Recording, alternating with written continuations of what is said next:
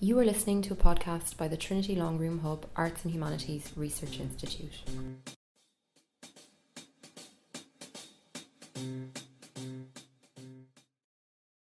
Former President, Professor Mary McAleese, Provost, Ambassador, Minister, Mr. McAleese, distinguished guests, colleagues, friends. It's so fabulous to see the Burke packed this evening. My name is Jane Ohlmeyer. I'm the director of the Trinity Longroom Hub, which is our research institute in the arts and humanities. We bring discussions and perspectives of the arts and humanities to the widest possible audiences. And obviously tonight is an important part of our public humanities programme. So next year, 2020, we celebrate the 10th anniversary of the opening of the Trinity Longroom Hub, this very beautiful building behind me, which of course is situated literally above us.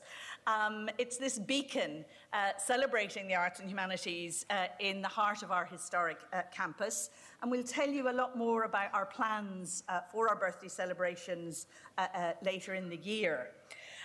But really tonight is about celebrating the past, and especially those who have been supporting us since the building opened a decade ago. Many of our supporters are here this evening. Especially I want to thank, though, the Fallon family, because the Fallon family have endowed this annual Edmund Burke lecture series, and without their generosity, we wouldn't be sitting here this evening. Sadly, Gillian Fallon can't be here, but many other members of the family are. And this lecture is in memory of Pádraig Fallon, who many of you, of course, will have known and loved. Others are phenomenal supporters of the Hub. You're all here this evening as well. We really are extremely grateful to you, so thank you very much indeed. We've been hosting this annual Edmund Burke lecture since 2014, and we've had some of the foremost thinkers from the fields of history, ethics, journalism, the arts, and tonight the field of children's rights and human rights. These lectures, we hope, honour Edmund Burke's legacy here in Trinity, but of course throughout the world.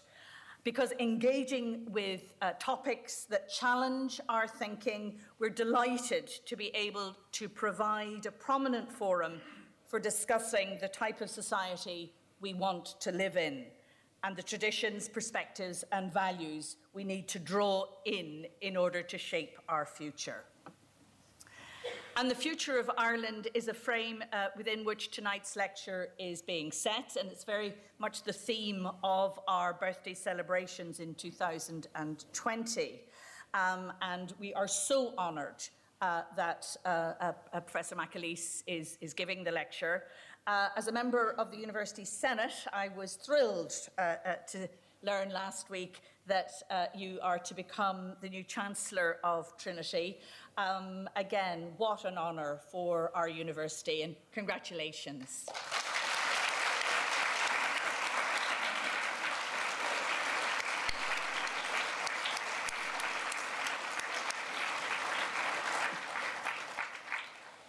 Before I hand over to our Provost, Patrick Prendergast, to introduce Professor McAleese, I'd like to ask you to switch your phones to silent, but feel free to connect with us on Twitter using the hashtag HubMatters and with our Twitter handle @TLRHHub. Now, please join me, ladies and gentlemen, in welcoming our Provost, Patrick Prendergast.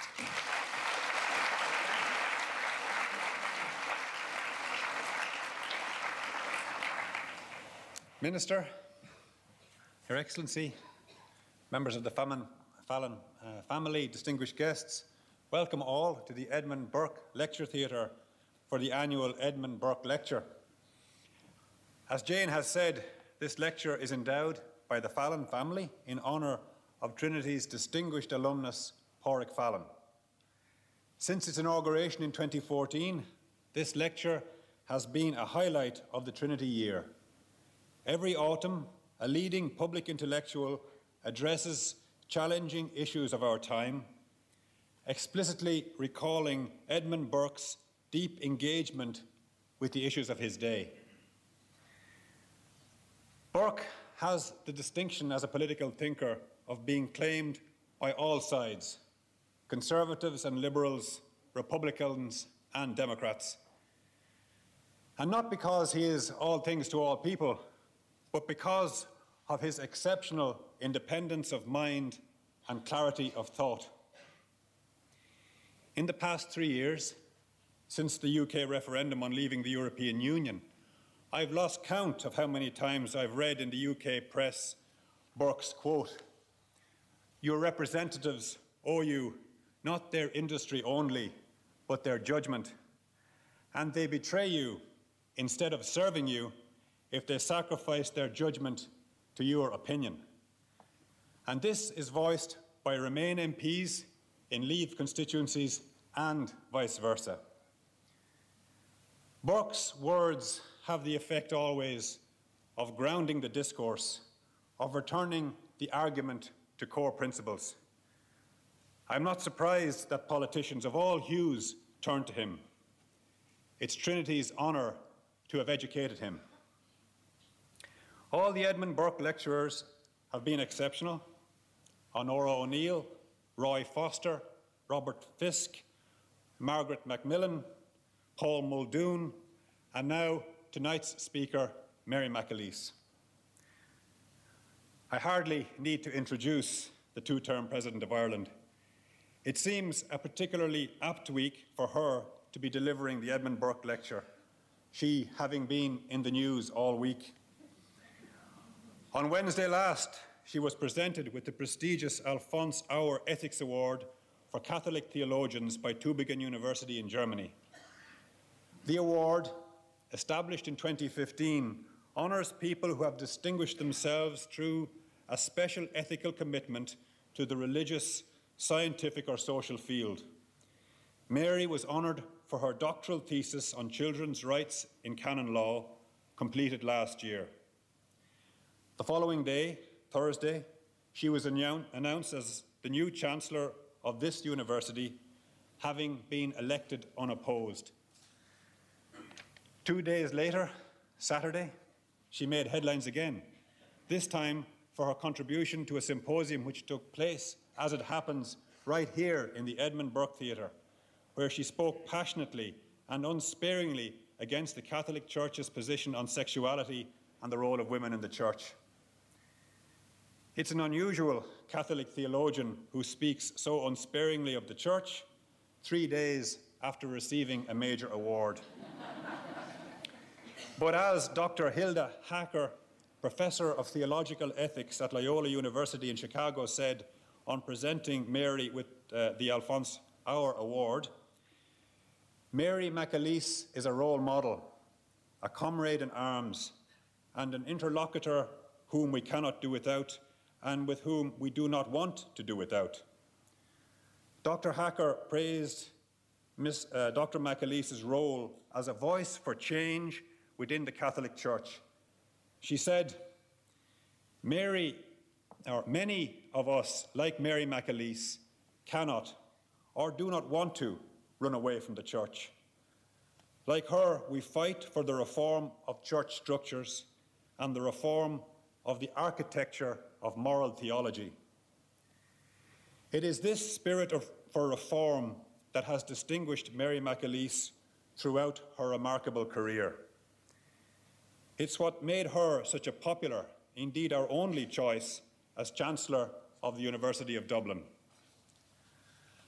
As the former Reed Professor of Criminal Law here, she has deep connections to Trinity. She exemplifies the scholar as advocate and the advocate as scholar. I could say a great deal more about our new Chancellor, of whom we are so very proud. But as I've said, she needs no introduction, and we're here for the Edmund Burke lecture. Mary McAleese will draw on her doctorate thesis to talk about the future of Ireland, human rights and children's rights. It's the second time in 4 days that I've had the pleasure of sitting here in the Edmund Burke Theatre with a huge crowd to hear Dr. Mary McAleese. Chancellor, your Saturday discourse made headlines around the country. I do not doubt but that this lecture will do the same. Nor do I doubt that your view of children's rights and how we are serving them here in Ireland will shake us out of our complacency, which of course is truly Burkean. Ladies and gentlemen, please welcome Dr. Mary McAleese.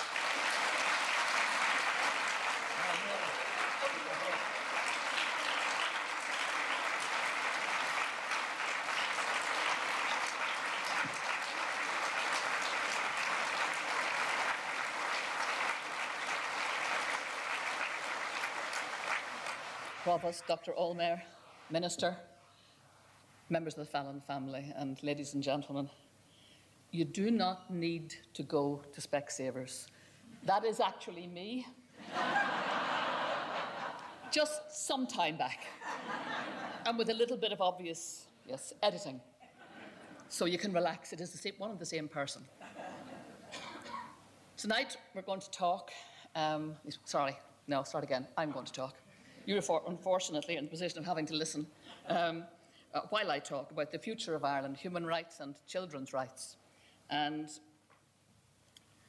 we are looking at a future for our country that sets before us what I'll call an evolving and a set of evolving and inchoate questions about next generation constitutional structures and about church-state relationships. It wouldn't be me if I wasn't talking to some extent about church-state relationships. Just before I came in, I phoned my mother to ask her how she was, and I told her I was going in to give a lecture in Trinity, and she said, "Could you not just stay home one night?" So, that's mothers for you. Yeah. The provision in the Good Friday Agreement for a future border poll is the outline constitutional context, and mentioned by An Taoiseach during Pope Francis's visit to Ireland of a new church-state covenant is the outline context of future church-state relationships. So that's where I'm going to place myself tonight. These two issues are not disconnected, because in the warp and weft of debates on constitutional matters, religion and religious sensibilities are rarely far from centre stage, whether the axis of the debate is foursquare within the Republic of Ireland, whether it's in Northern Ireland, or whether it involves the entire island of Ireland. The constitutional issue is gathering a gradual momentum, thanks in part to changing demographics as between nationalist and unionist voters in Northern Ireland, but also in part due to cross-community or a cross-community majority in favour of remaining in the European Union, which of course post-Brexit will have the option of seamless re-entry into the European Union should there emerge a majority consent for a united Ireland. So this is a really very important juncture for all of us, and it's one to be navigated with great care, because the identities on which these issues tread, they are very strong, and emotions around them are fragile. Repeating old narratives about righting past wrongs or rehearsing Reformation and counter-Reformation divisions, they are not good building blocks for a new future. Somehow we have to move beyond them to a new magnanimity, capable of carefully developing the constitutional question without disturbing the peace. Sometime in the years ahead, and we do not know when, but sometime, we face the creative challenge of constructing in draft form a detailed plan for a reconciled Ireland. And if it is to be at all persuasive or attractive, it will have to derive from a broad and all-inclusive consensus underpinned by parity of esteem, by generosity, and a genuine sensitivity around deeply held identities strong enough to bridge very deep fractures. It will have to do that, somewhat regrettably, against a weakening background where we will have lost the cohesion, the solidarity, the everyday communication, and the mutuality that comes with shared membership of the European Union. For almost 50 years, the depth, the density, the regularity, the everydayness of our engagement with the United Kingdom as a European partner has helped to develop the much healthier relationships we all now enjoy and have until recently really taken for granted. It was an essential part, European Union membership was an essential part of the alchemy that significantly reduced intercommunal tensions, that ended paramilitarism, and delivered a peace process that was supported right across the communities. The Good Friday Agreement never contemplated, much less provided, for a situation in which the United Kingdom would withdraw from the European Union. After all, it was our common membership of the Union which helped to recast the character of Northern Ireland from a place of two terminally estranged communities by offering a common and a transcendent parallel European identity to both Unionist and Nationalist. It helped recast Ireland, Northern Ireland, and Great Britain as much more than estranged neighbours, but as partners in probably what I believe to be the noblest enterprise ever ventured upon by Europeans in the history of Europe. Brexit has interrupted that process dramatically, and the convulsive effect it has had on United Kingdom politics is not something that we would wish imported into our present or into our future. Rather, we need to insist that post-Brexit, the possibility of a future border poll must lead to a much more cerebral and less emotional debate about the future relationship between both parts of this island. Brexit has at least been an object lesson in how not to go about radical constitutional change. Long, long before any border poll goes live, we need to do what Brexit has abjectly failed to do, and that is to prepare well, to delve deeply, objectively, and in a considered way, and in a scholarly way, into the complex of issues it raises. So the goal has to be to construct a new political configuration capable of comfortably accommodating all identities, including those historically uncomfortable with one another. Brexit has produced an enraged rather than an engaged civic society, and we will have to do a lot better than that. Civic society in Ireland has shown itself to be moving comprehensively and confidently in the direction of becoming a modern, egalitarian, secular state. Northern Ireland's been a bit more tentative, but that should not obscure that in reality it too is a changed and changing society. The benefits of peace and the Good Friday Agreement have been evident in the growing normalisation of North-South and East-West relationships impacting many, many sectors. But there are strong undercurrents that are also in some ways hopeful in this island, pulling us in directions that are more compatible with each other than in the past.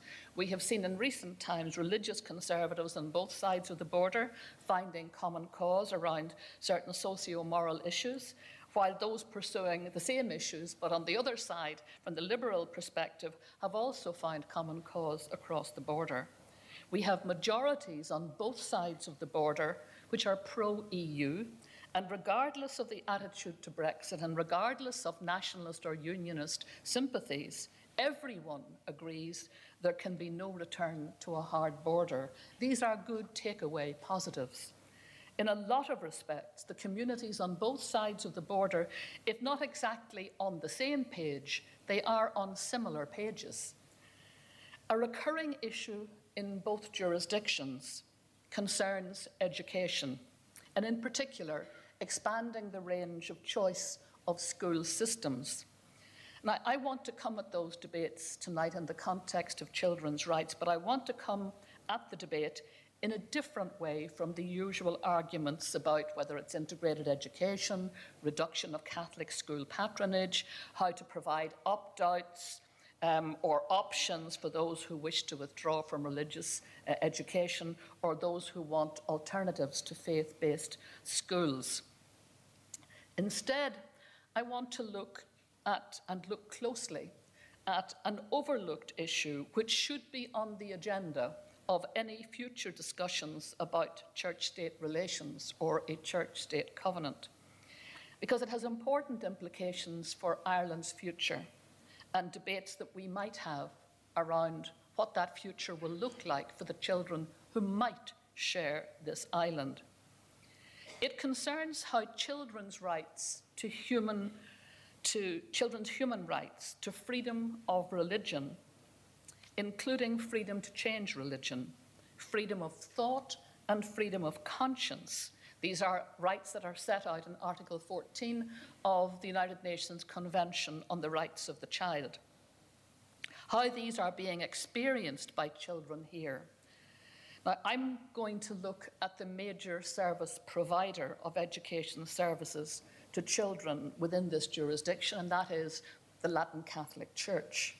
But what I have to say is transferable to other denominations, other faith systems, and other education service providers generally in our education system, because all need to be asked the same question and held to account for their responsibilities in fully respecting the rights of the child. So I'm hoping that we can prise open a debate that needs to be had between parents, adolescent children, the state, civic society, and the education providers, including churches. It's a debate that has been gestating, but semi-incoherently in recent years, without really finding clarity or focus in its voice. So let's try and see if we can do a little bit of that. The Latin Catholic Church, and you might be surprised to hear me use that term, but that is the appropriate term, the Latin Catholic Church, comes as a surprise to a lot of people to learn there are 24 versions of the Catholic Church, or 24 rites within it, and in Ireland we are dominated by the Latin rite. So it's the Latin Catholic Church, is the biggest service provider of educational services to children in our country, bar none. Some 90% of all primary schools are Catholic controlled, and faith-based schools account for some 60% of second-level schools, with, of course, the Catholic Church predominating also in that sector.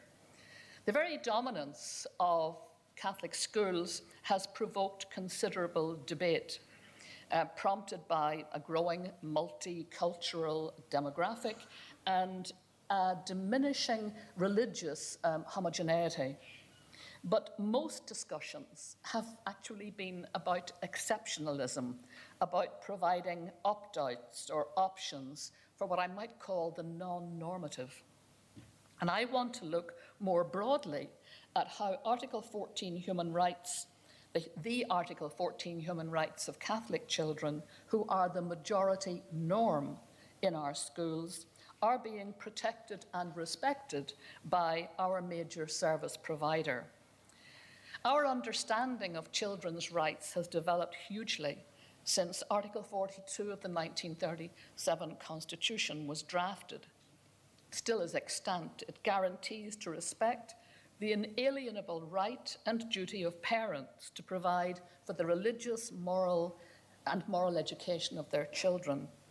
The state's role was largely functional, in support of and subordinate to parents. Children's rights were not mentioned in that constitution. Instead, they were subsumed into family and parental rights. In practical terms, the obligation of Catholic parents and Catholic schools was to hand on the faith, and the duty of children was to grasp the baton handed to them, thus sustaining an unbroken continuum of generational denominational adherence. That model made no provision for a child's right to make his or her own choices when sufficiently mature to do so. It can no longer sustain that position. Times and attitudes have changed. In 1989, after a very, very lengthy debate that was championed by a Catholic priest, Belgian, Canon Joseph Moorman, one of the great champions and fathers of the Convention on the Rights of the Child, that very radical convention presented the child now as a holder of autonomous rights, including the right to freedom of religion, which in brackets includes the freedom to change religion, freedom of thought and freedom of conscience. Parental rights are, of course, acknowledged in the Convention, but they are explained in more nuanced and less absolute terms than they were previously understood to include.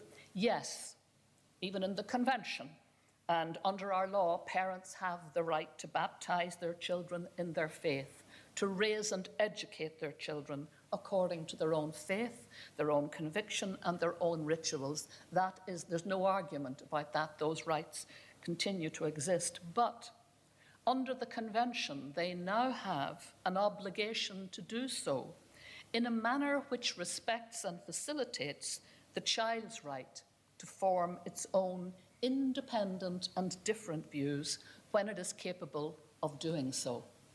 In other words, they don't have to raise their children in a neutral environment, in a religious neutral environment.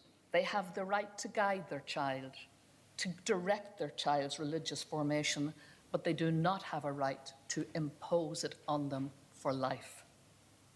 Children have to be free to choose when they are capable of doing so and prepared through their childhood and adolescent formation for taking on that personal responsibility. Importantly, they must know they have that freedom. The Convention on the Rights of the Child rapidly became the most ratified treaty in the history of United Nations treaties. All United Nations member states are state parties, with the exception of one. You probably can guess which one that is. I know you know. And that's the United States. The Holy See, which has permanent representative status at the United Nations and which governs the Universal Catholic Church, was one of the very first state parties to ratify the Convention and therefore to become a state party.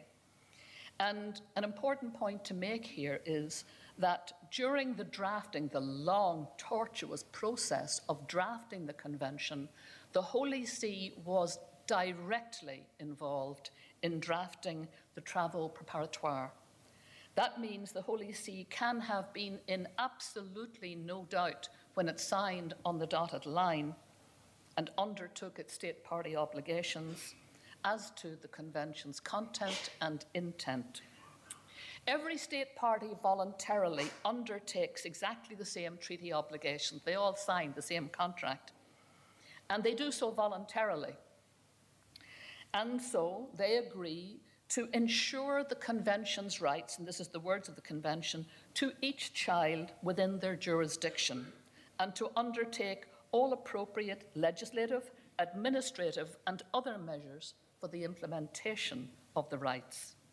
Each state party makes a regular progress report to a monitoring committee of experts called the Committee on the Rights of the Child. And that committee often makes recommendations for better protection of children's rights.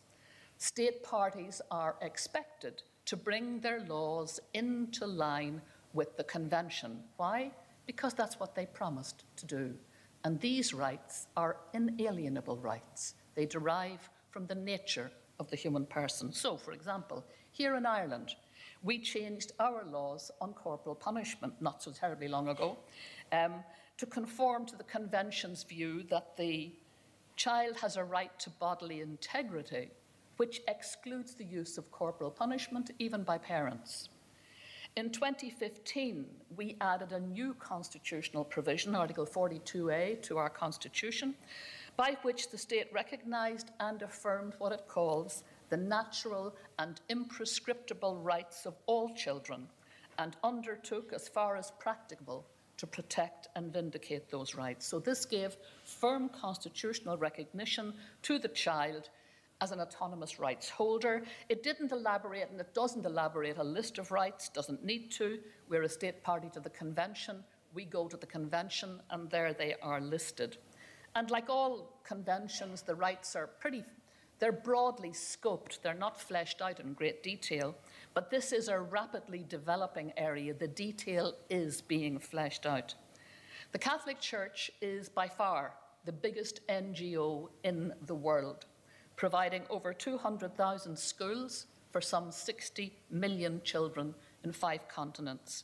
It has a unique reach, it has a unique experience, which is why, alone of all faith systems in the world, the Holy See, which governs the Catholic Church, enjoys this special status of permanent representative at the United Nations.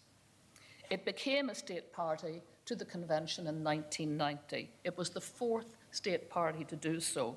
And indeed, it has advocated others right around the world to join and to become state parties.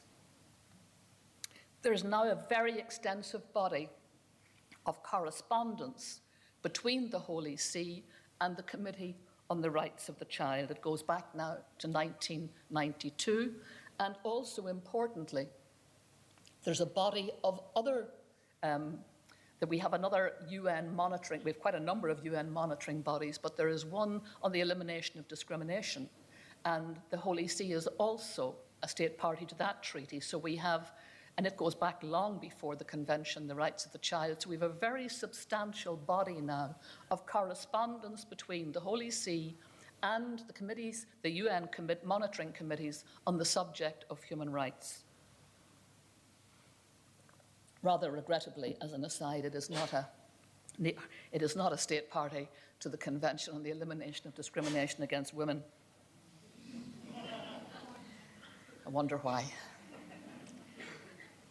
The Catholic Church operates a system of law, a very comprehensive system of law called canon law, set out in a code in 1983, and that applies to all 1.2 billion members of the Church worldwide, including children.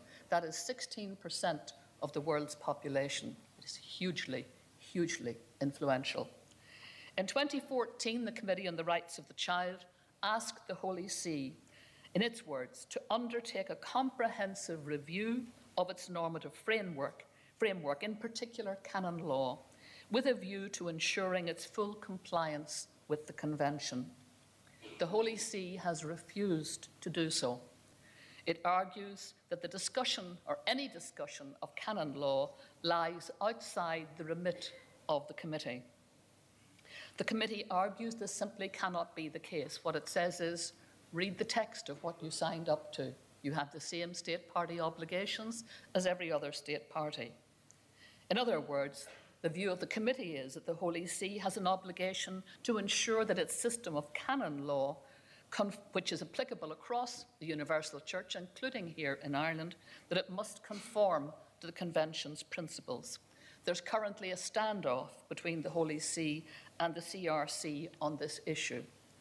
It's worth noting, however, that the Holy See itself had freely raised and discussed issues, including controversial issues concerning canon law, with the CRC and other treaty monitoring bodies for decades, without once raising any hesitation about the committee's jurisdiction. It had been a state party to the Convention on the Rights of the Child for 24 years when it challenged the committee's jurisdiction for the first time. That time coincided, and I'm sure it was a coincidence, with the first time the clerical child sex abuse scandals became a matter for discussion with the Committee on the Rights of the Child.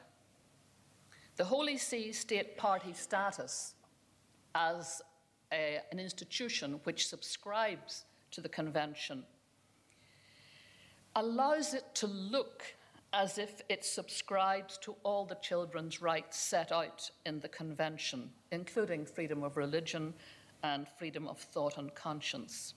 Its current insistence that canon law is immune, hermetically sealed by its religious freedom, is the argument, from the impact of the Convention, that contradicts the logic of its own state party undertakings, and it has to raise a flag of concern, given the Holy See's relationship with the biggest single provider of education services in Ireland.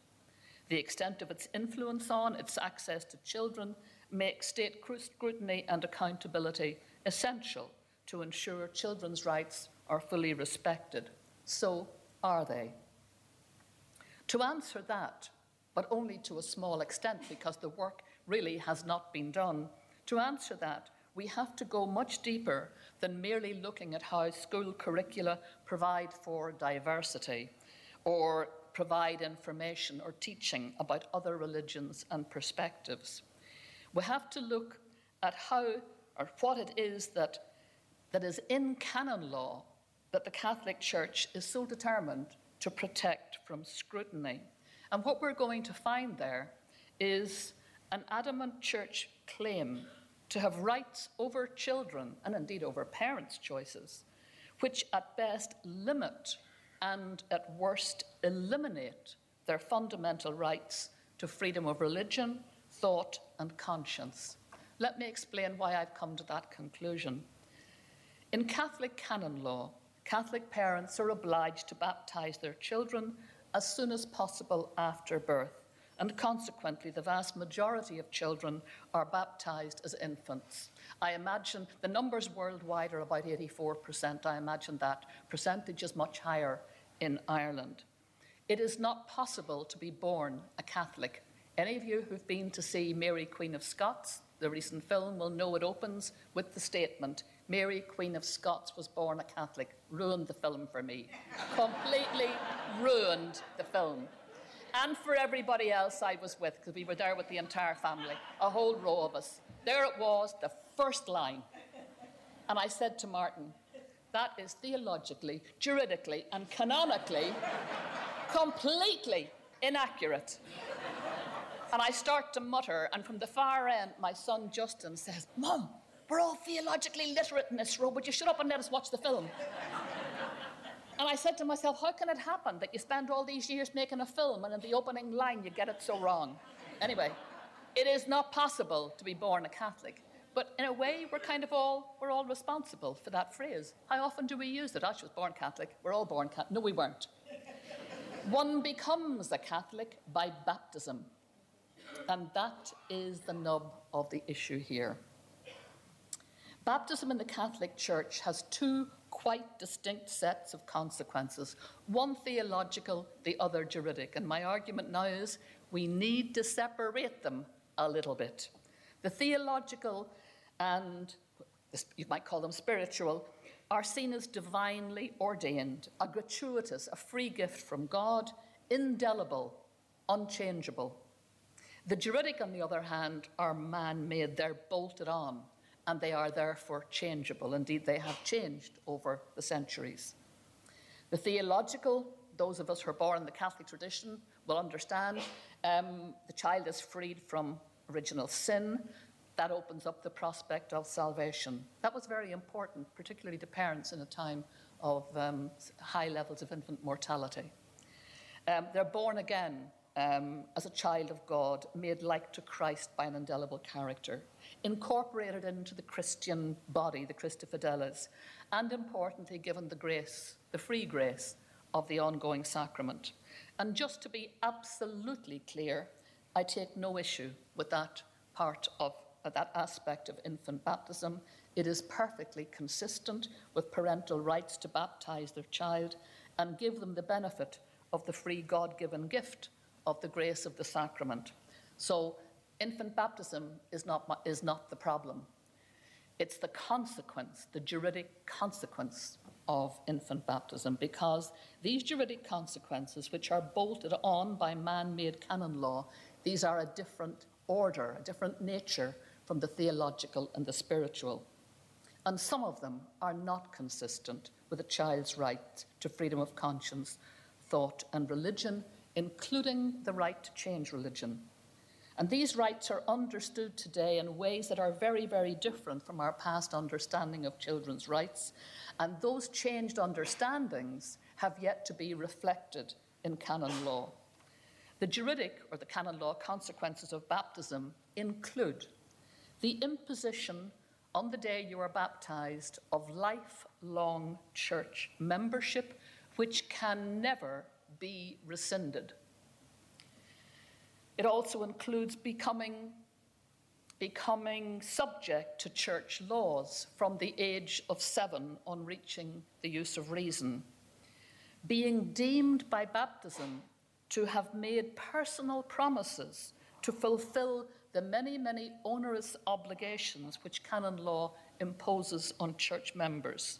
Now, these promises were in fact made by adults on the child's behalf, and in circumstances where clearly the child could not have been aware of the promises or of their import. I speak as the oldest of 9 children, the youngest of whom I remember on a Sunday sticking under my oxter and literally racing into the chapel to have him baptized. And no parent present, incidentally, and just my brother and I, and he was profoundly deaf and he hadn't a clue what was going on. And there was I, as the godmother, bringing the child for baptism, and in so doing, immersing him, yes, in the beautiful theological grace, but also handing him lifelong membership of the church and a string of obligations. The Catholic child will also, of course, enter a web of relationships and structures that are set out in canon law that are designed to secure his or her formation as a church member. That web involves parents, godparents, Catholic schools, teachers, pastor, parish, diocese, Catholic community, the local Episcopal Conference, church authorities, including the legislative authority of the Pope and the College of Bishops. And all of these work to one model. And it's a model that says that the child by baptism has now embraced the Catholic faith, and having embraced it, is now obliged to profess it, by which is meant keep the promises, honour the obligations. When the Second Vatican Council's document on religious freedom, Dignitatis Humanae, says quite emphatically, no one can be forced to embrace the faith, you would look at that and say, well, doesn't that give some recognition to the freedom of members? Well, actually no, because that's where you have to read the small print. Dignitatis Humanae does not apply to members of the Catholic Church. Dignitatis Humanae applies to those who are not baptized and who are outside the Catholic Church and who cannot be forced to what is called embrace the faith. That is what is meant by Dignitatis Humanae. Once you have embraced the faith, you are obliged to profess it. Children who are baptized at 2 days, 1 week, 2 months old are deemed by the Church to have embraced the faith. So the baptized child is deemed to have already embraced the faith voluntarily, and neither Dignitatis Humanae nor its logic applies to him or her. Consequently, if you look then at what flows from that, is the education, the formation, the catechesis that a child will now receive to receive the faith, to have the faith handed on. That catechesis is a catechesis of obligation. It is based on the view that the child has assumed voluntarily these obligations. It tells the child, here is what you must accept, here is what you must believe, here's what you must practice. It is not a catechesis of invitation. It doesn't say, we invite you to consider and evaluate and make up your own mind. Now, it's one thing to acknowledge the right of parents to bring up their children in their faith and to introduce them to the rites and rituals of their faith, as both national and international law do, it's quite another thing to impose significant obligations on children which trammel on their freedom of religion, thought, and conscience, and to do that on the basis of promises allegedly made, which are a fiction because these promises were not made by the child. They are essentially a fiction. Now, the Church is well aware that there is a dilemma here. It's just a dilemma it has never faced up to. Its own theological commission has said that in the case of those baptized as infants, there is a lack of free will and responsible choice on the part of infants. That's pretty obvious. The logic of that statement, though, has never been faced by the Church. And if I shift just for a second to the civil law of contract, for example, I know there's a few lawyers here in the audience, we will all know, those of us who are lawyers, and I think most people will kind of regard it as fairly obvious, that onerous contractual obligations imposed on children by adults or entered into by adults on behalf of children are likely to be rendered void or voidable at the initiative of the child when he or she becomes capable of making a good judgment, what we call a sui campus judgment, when they have the maturity to do so, with full knowledge and consent. The Church offers no such option to either adults or children. Church members have rights that are set out in canon law, but the fullness of the rights that are acknowledged in secular international human rights laws set out, for example, in the Convention on the Rights of the Child, or indeed in the many other conventions that we now benefit from, these are not recognised in canon law. All such freedoms are subordinated to the demands of compulsory obedience to the Church's teaching magisterium, that is, to the teaching of the bishops, and the obligation to maintain communion with the Church. That means being involved in taking the sacraments and accepting the governance structures of the Church. And, importantly, the Church's insistence on the old adage, semel Catholicus, semper Catholicus. Once a Catholic, always a Catholic. A lifelong obligation. Canon law, for that reason, among others, has quite a complex penal system, with tribunals, with trials, with judgments, with penalties, with delicts. That's offences. And there are canonical penalties for church delicts, which can include delicts such as serious dissent from church teaching, for schism, for heresy, for apostasy. Children between the ages of 16 and 18 can have mitigated penalties imposed upon them. And as a child-oriented aside, just for our information, remarkably, for such a sophisticated system, the Murphy Tribunal wrote that it did not encounter one single instance of a clerical child sexual abuse case where canon law was of any use to a victim. From the age of 7, which the Church deems the age of discretion, a child is seen as capable of grave sin and must confess all grave sins at least once a year in the sacrament of penance, which Pope John Paul described as a judicial process. So it subjects children from the age of 7 to a judicial process. In the sacrament of confirmation, the child is asked to renew his or her baptismal promises, as if they had actually personally made such promises in the first place, which they didn't. And interestingly, confirmation imposes an enhanced set of obligations on the child, including to profess Christ publicly. They now become milites attestes. Anybody remember that phrase? They now are expected to profess Christ publicly and, if necessary, be willing to die for the faith. This is set out, you'll see those references in Dignitatis Humanae and in Lumen Gentium. These are the documents from the Second Vatican Council. And there's absolutely no clarity as to whether confirmation is at the child's choice.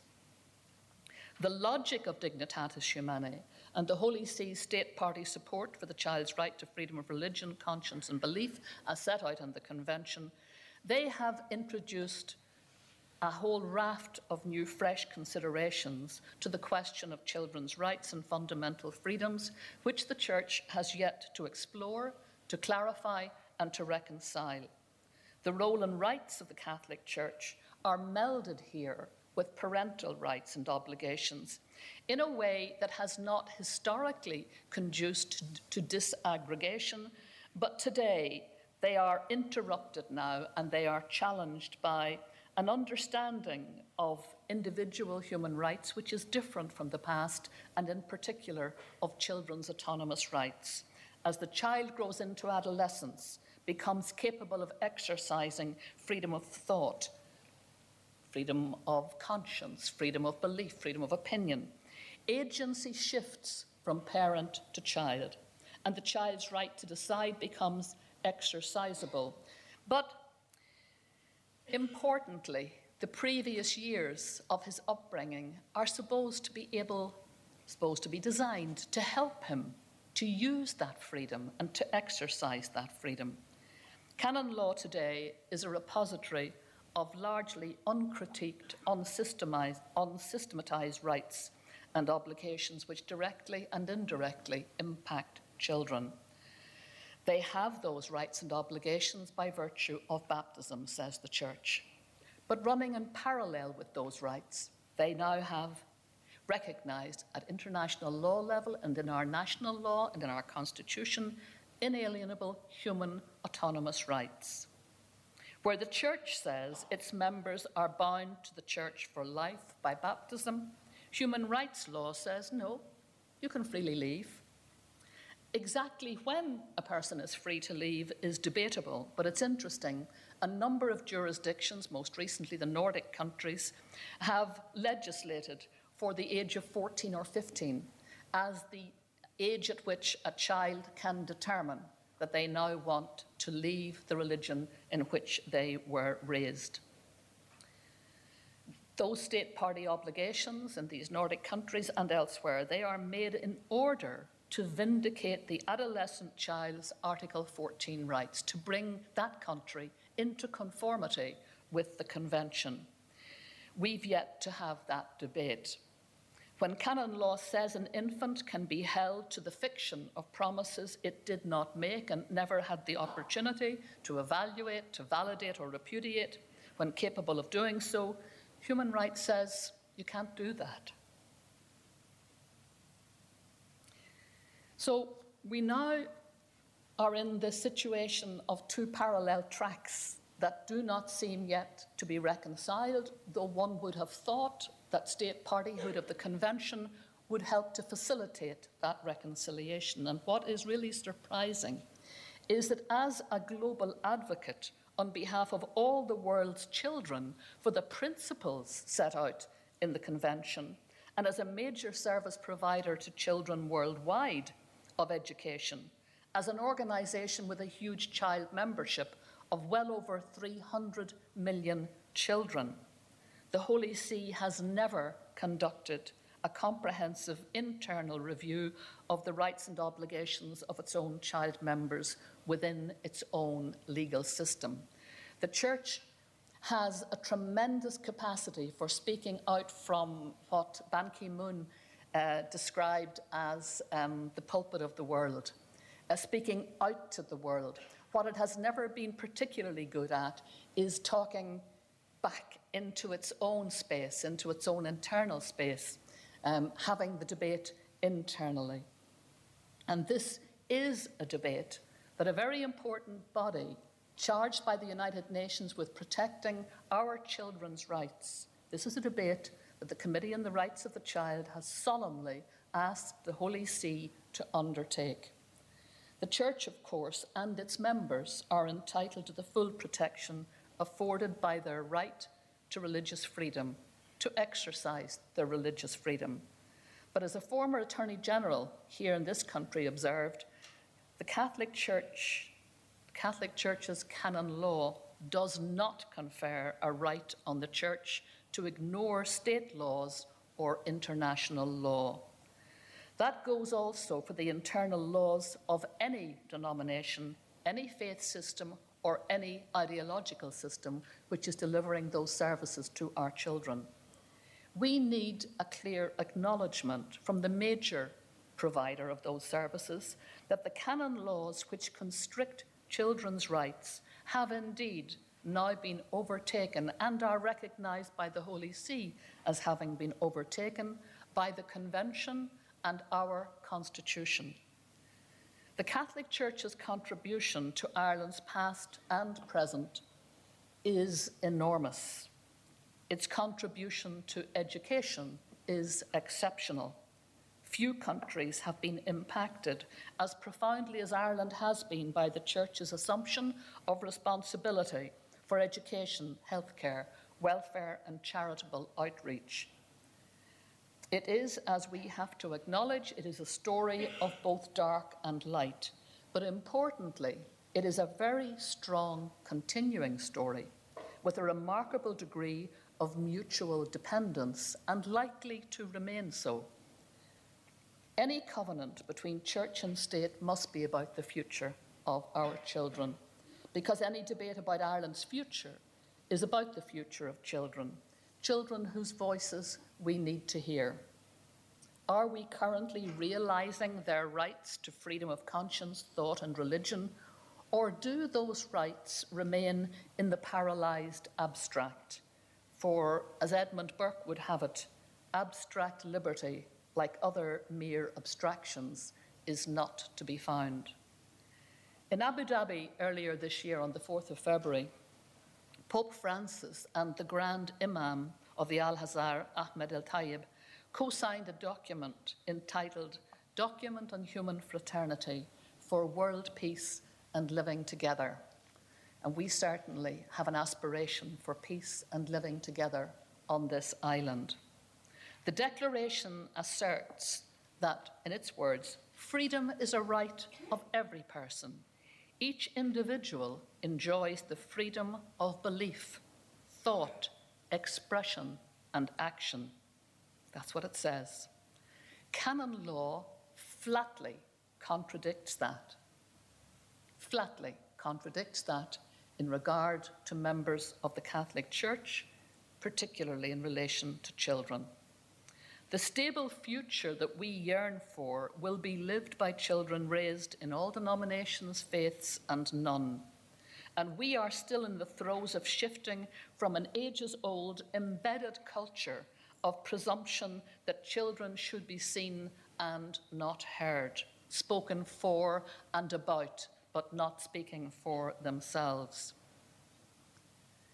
We are shifting now, little by little, to a culture where they have autonomous rights to freedom of thought, conscience, and religion that we have to help prepare them to exercise.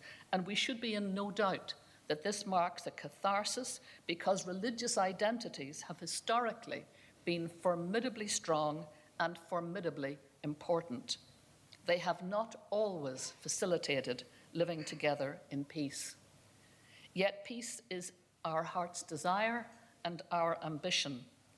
To get to that new Ireland, we now have to learn new ways of guiding and directing our children, so that when the mantle of personal responsibility shifts from our shoulders to theirs at some stage in their late adolescence, as their capacity evolves, moving towards adulthood, we have to help them to be prepared and able to exercise their freedoms well. Any covenant between church and state should start with children's rights. So should any talk about Ireland's future. I believe it's a very, very good place to begin. Thank you very much.